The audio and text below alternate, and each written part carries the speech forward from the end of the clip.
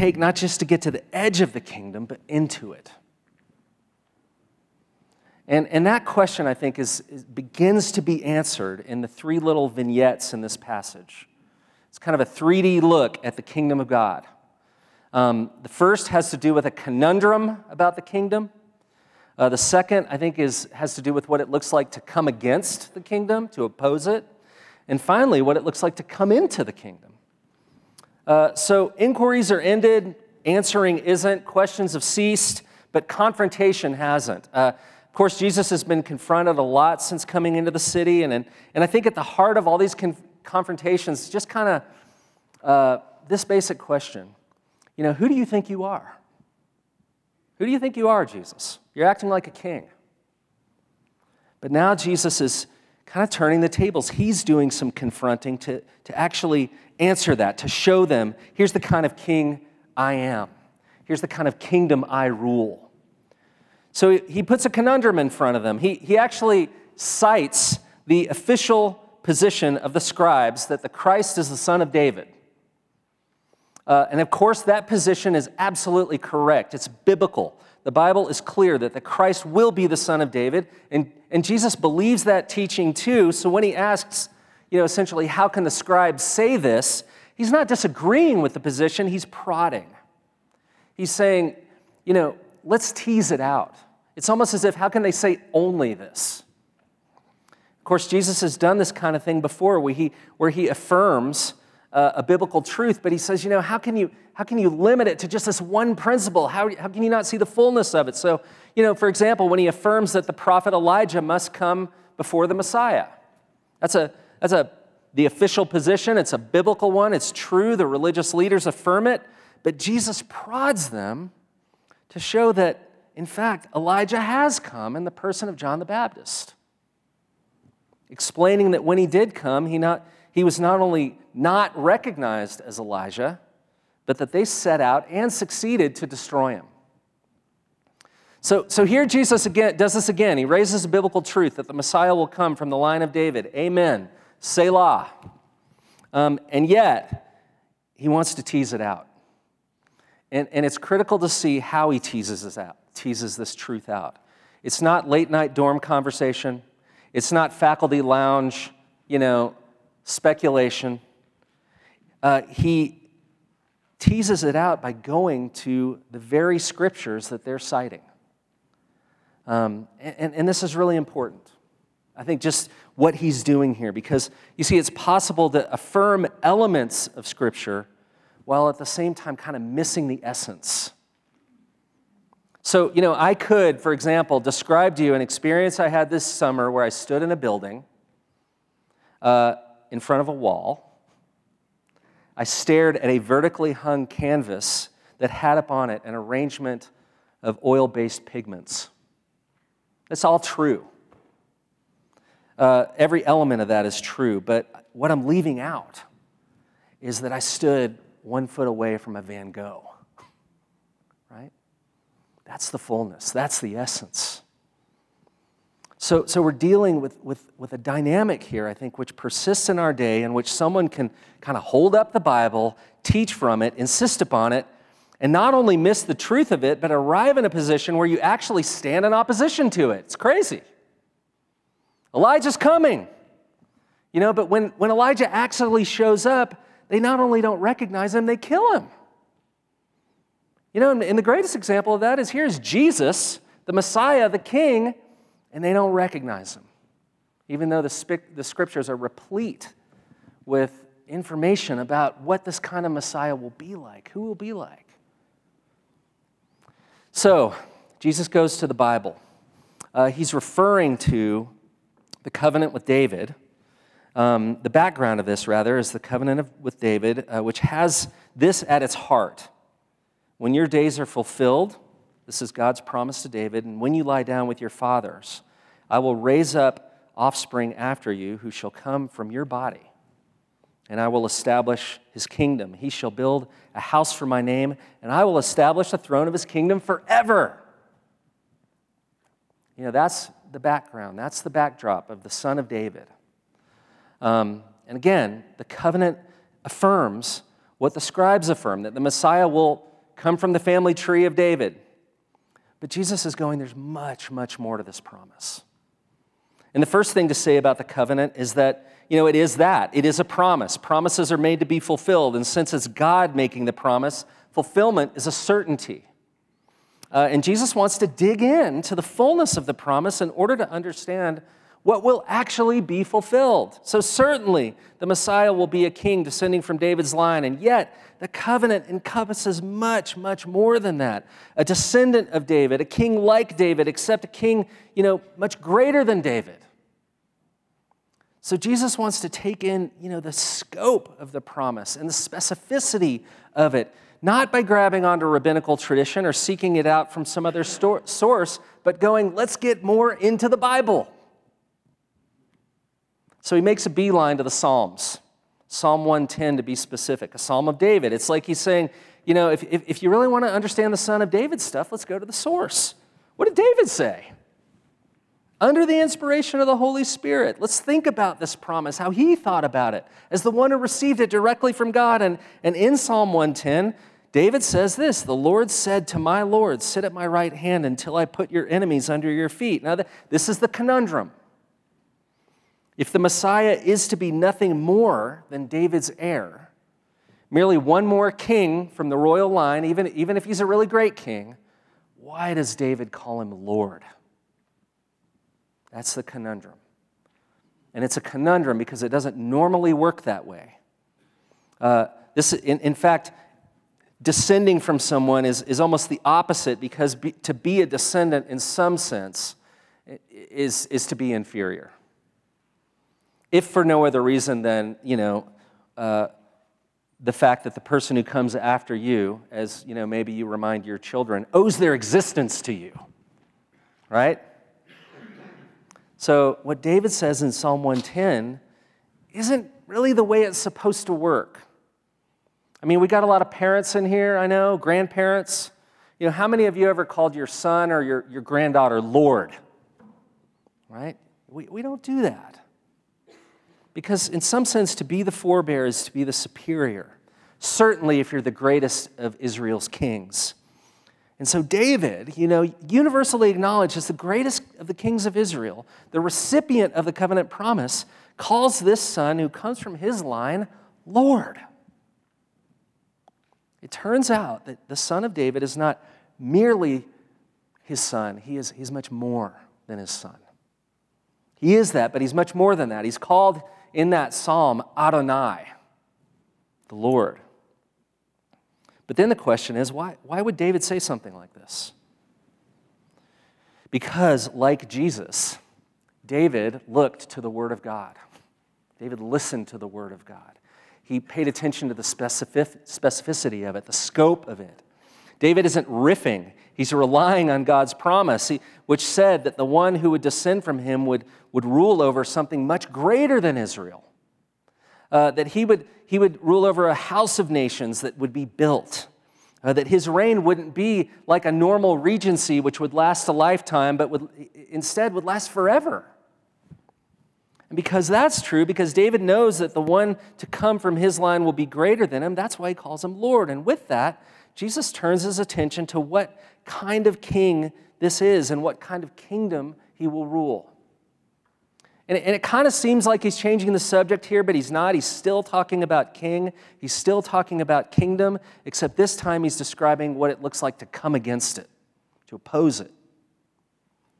Up to now, Jesus has gotten into confrontations with this scribe or that religious leader, but this is the first time he kind of lumps them all into one class. And he says, these are the kinds of people who like to walk around in their long robes, like the greetings in the marketplaces, have got the best seats in the synagogue, the place of honor at feasts, and for a pretense, make these really long prayers. And just to be clear, there's nothing inherently wrong with a long robe and being greeted and having a good seat and making a long prayer. But Jesus isn't just describing behavior. He is denouncing them on the basis of what it looks like to oppose the kingdom.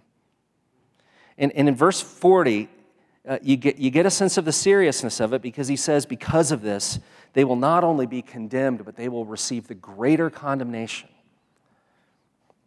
But the question is, again, you get back to it and you go, what do long robes, being greeted, having good seats, praying long prayers have to do with opposing the kingdom?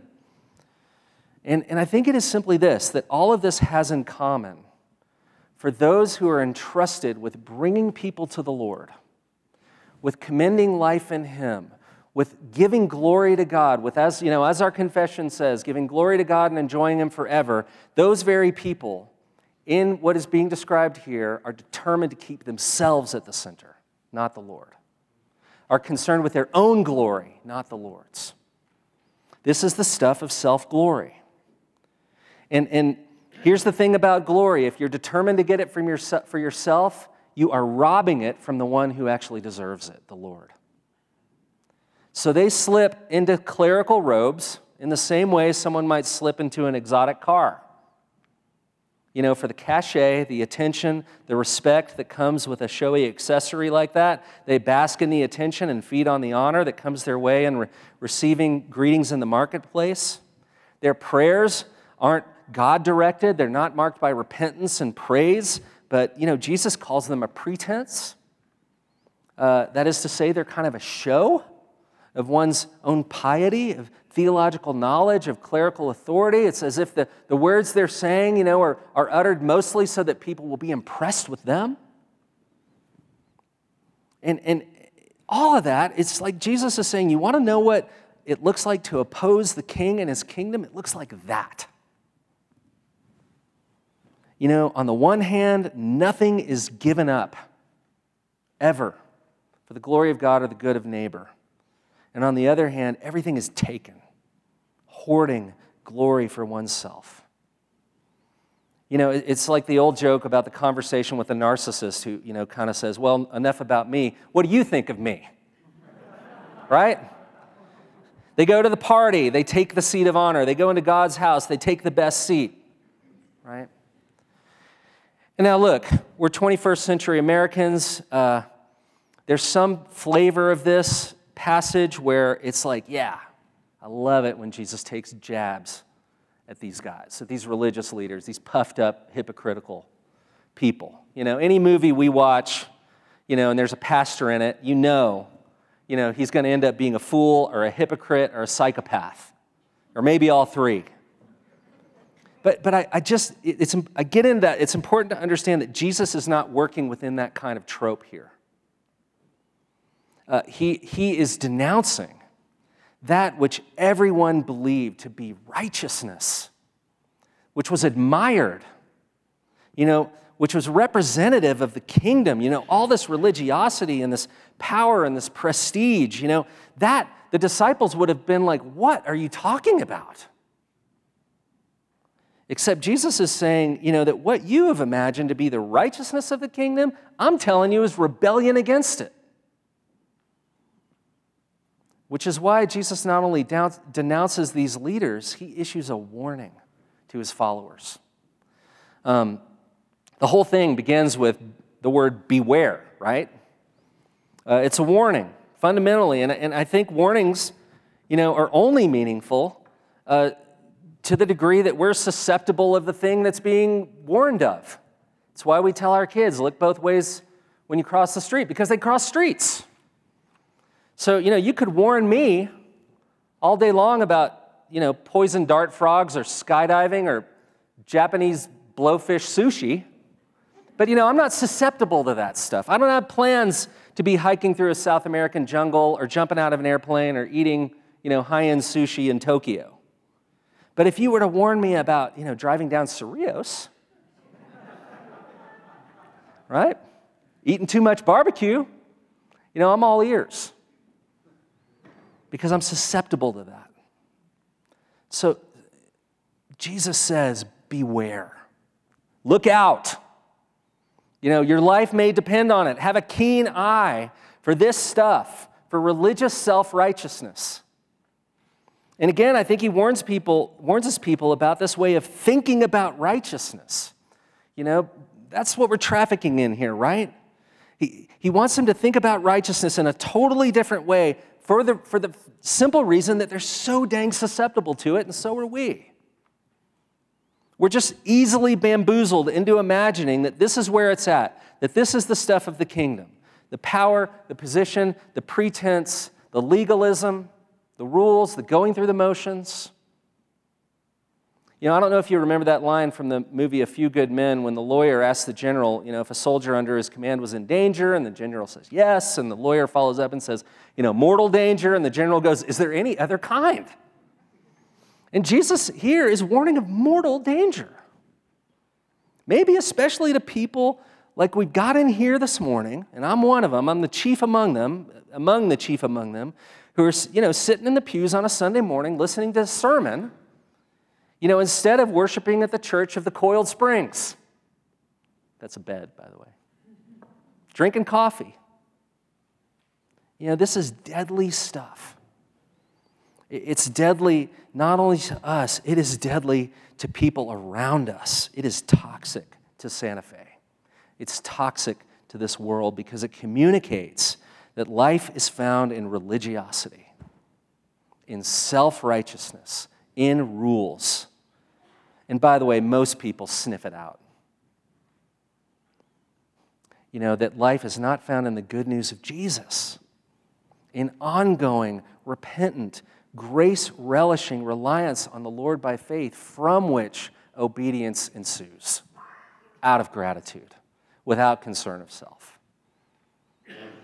Of course, there's no shortage of things to lament in this day and age when it comes to the clergy.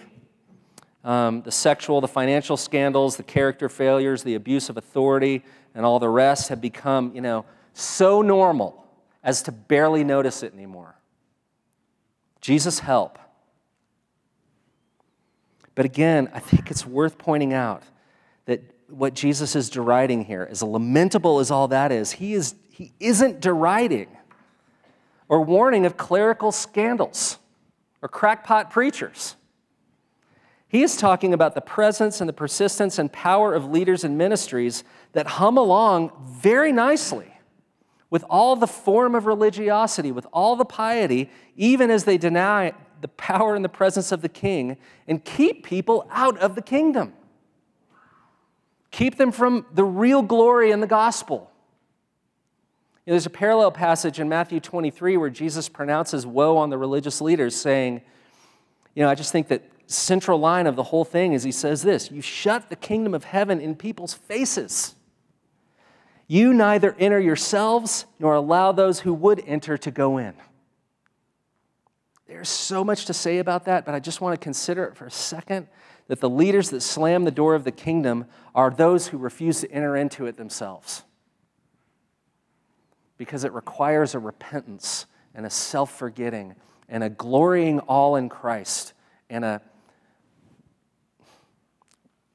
denying the self. So it's not like they're gatekeepers. Like they're in but won't let others in. They won't go in, and they keep others out at the same time. This is the kind of leader that doesn't savor and enjoy the gospel for themselves. This is the kind of leader that refuses repentance and faith, that doesn't glory in Jesus, and that has the effect of shutting others out as well. That's what's deadly. A surface religiosity with death underneath, gleaming whitewashed tombs, counterfeit glory, a form of godliness, a penumbra of piety that shuts you out of the kingdom, all while deluding you into thinking you've arrived. Beware. Look out. So Jesus is saying that the real danger and the real scandal is how rarely any of it's even recognized as scandalous. How this is for so many just a regular old Sunday morning. Nothing falls apart. Everything seems to be thriving. No one's making headlines for the wrong reasons. There's charismatic leadership with great resumes. They're great speakers. Maybe they've written a book. Maybe they've got some extra letters behind their name, have some community and cultural cachet. There's butts and seats, activity, buildings, programs, and in the end, that's the glory, which is no glory at all. Of Of course, I want to be careful here because they're godly people and gospel-loving people who are also impressive. There are great gospel-centered churches that are large and have great buildings and lots of people and great activities and programs, but the difference is they're centered on the glory of God and the greatness of the gospel. So that if the building got hit by a tornado and the pastor retires and the programs change, what persists in the church is glorying in Jesus Christ. So we can be glad for good gifts that God bestows on His church in whatever form they take, but never forgetting where the actual glory is.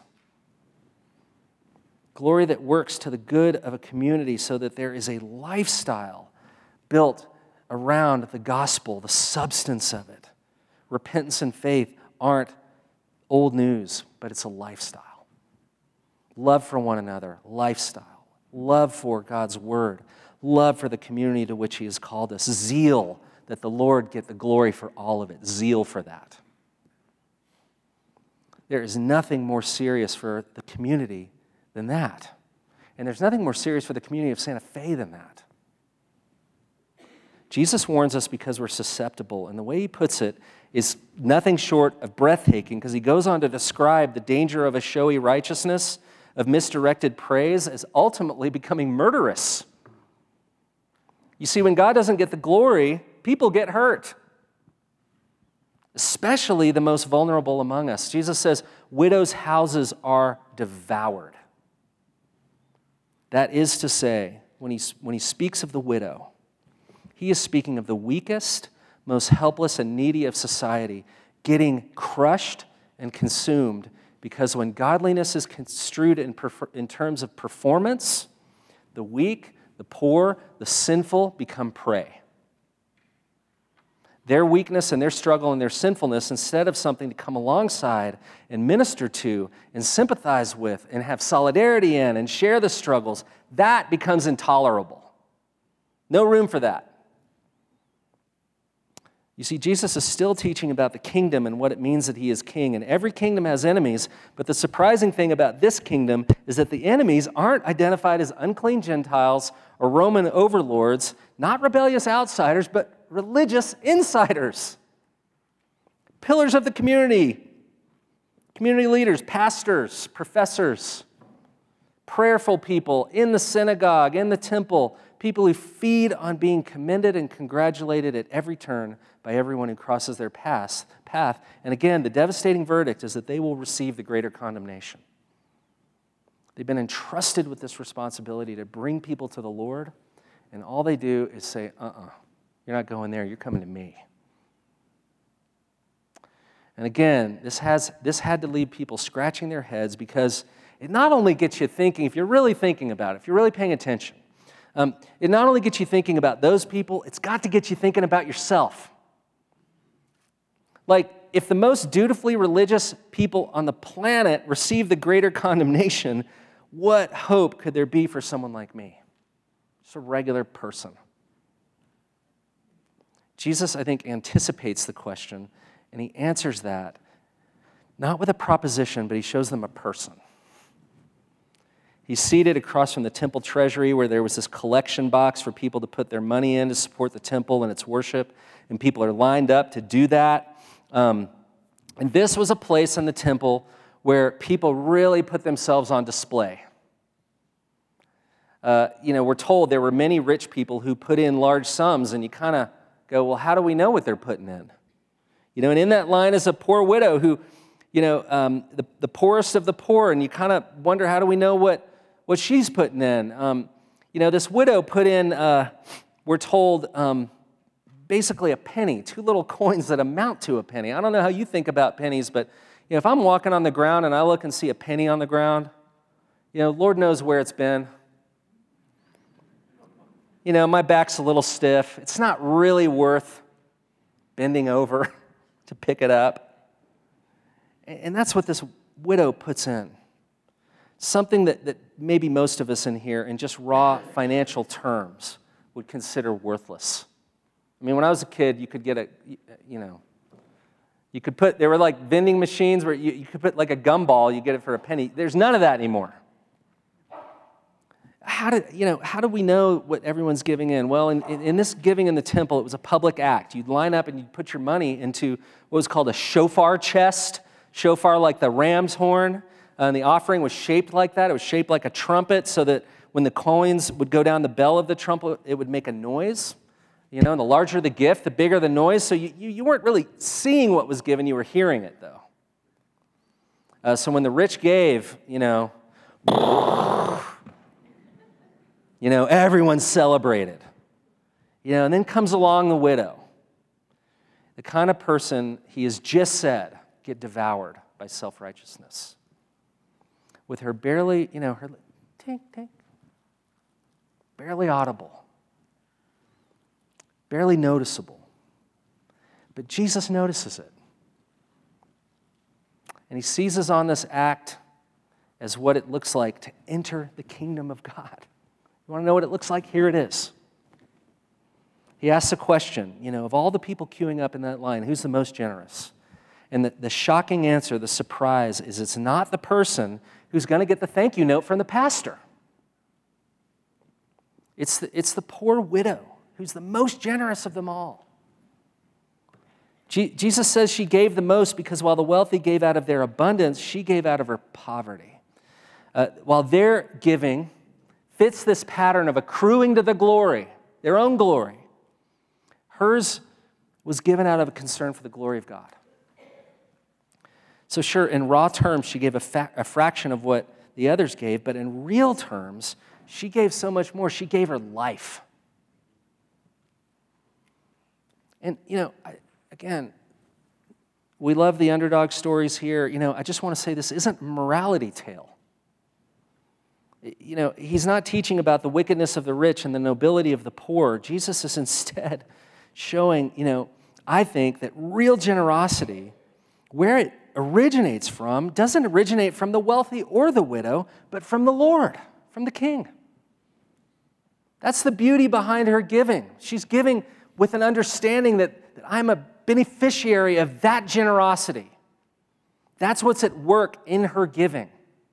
That's what enables her to do something like show this kind of generosity, to give away her whole life because she has apparently a deep heart-level conviction that the generosity of the Lord toward her is so lavish, His grace is so abundant that I can give away my life to Him fully and unreservedly entrust myself to His care. That's the generosity. The widow doesn't revel in her own piety. She doesn't rely on her own rewards that might accrue to her from the shofar chest, ringing out. She doesn't rely on her own abundance she imagines she has in reserve. She lives on the good pleasure of the abundance of her Lord. That's kingdom life. No one else notices, but Jesus does, and He cherishes this, and He commends it. She is an example of what it looks like to come into the kingdom. It's important to notice Jesus doesn't state this as a lesson for the crowd. Mark says that once he saw this, he huddled up. He called his disciples around him. He tells them, that of all the people on the line, the widow gave the most. And it makes you wonder why this particular teaching is so pointed and focused on his disciples. And I think it's for this reason, that these are the foundational and the first in a long line of gospel ministers. Called to proclaim the good news of Jesus. And Jesus wants to huddle them up so that they will cherish and cling to what they've witnessed and understand that they serve at the King's pleasure, that He's the generous one, that He's the life of their people. The kingdom life would be marked by turning from trust in oneself to trust in the King. So that the Lord would get all the glory, so that we'd live out of His abundance in quiet trust and a giving away, losing life in order to gain it sort of way, knowing that in the truest sense, we're all poor widows. And here's the thing, what was seen in that little moment of people queuing by the temple would come to be seen supremely on the cross. Supremely. Because Jesus is the ultimate giver. His is the generosity. He gave out of His poverty that we would have riches. He's the only one who actually fulfilled the law and loved the Lord with all his heart, mind, soul, and strength, and neighbor as himself. keeping the commandment that we could only break continually all the time, that righteousness of his would become ours. We'd receive it. Jesus gave away glory that we would enter into and enjoy the glory of the King. Jesus isn't just one more king in a long line of kings. He's King of kings. He's David's Lord, and he's our Lord. He's David's Savior, and he's ours. He didn't slip into fancy robes that we would be impressed by him, but was stripped of glory that we would be redeemed. He didn't revel in honorifics, but was despised and derided that we would come to know honor ourselves, that we would receive it from him, that we'd receive an adoption where we're not just citizens, but we're sons, we're daughters. He didn't take the best seat, but he left the throne, taking the form of a servant that we would be partakers of his grace and that we would have a seat at his table. You want to know what real glory is? You want to come into real riches and receive real honor? You want to enter the kingdom and know the freedom and forgiveness on offer from God and King? Then receive the generosity of the King. Quit turning from it. Shun sham glory. Turn from the empty resources we've been duped into thinking of as abundance. And trust him with your life. Because he served you by giving his entire life for you so that we would have a seat at this table. Let's pray. Lord, indeed, you are generous. You are so generous that even after this life, we will be continually benefiting from and exploring and enjoying the greatness of your heart for us, the greatness of your generosity for us. So, Lord, thank you for giving up the throne, for leaving that throne for our redemption, that we might come with faith to partake of the great gift that you give us here at this table, that we would drink deeply and eat unto satisfaction, knowing that our life is in you. And Lord, having received from you, would you grow us in self-forgetfulness? Would you help us to shun the sham glory so that you would get glory? Lord, that not only redounds to our good and makes us rich, but it is at the very heart of loving our neighbors. It's what Santa Fe needs. When you don't get glory, people get hurt. Would you get glory in Santa Fe? Would you get glory in this church? Would you make us a people who more and more love to just drink deeply from the wells of salvation? Lord, receiving and then from that a fruit growing from our lives which would bring you praise and good in ways that we can't even begin to imagine. So, Lord, we thank you that you are doing that. Would you do it so much more as we come to this table? In Jesus' name, amen.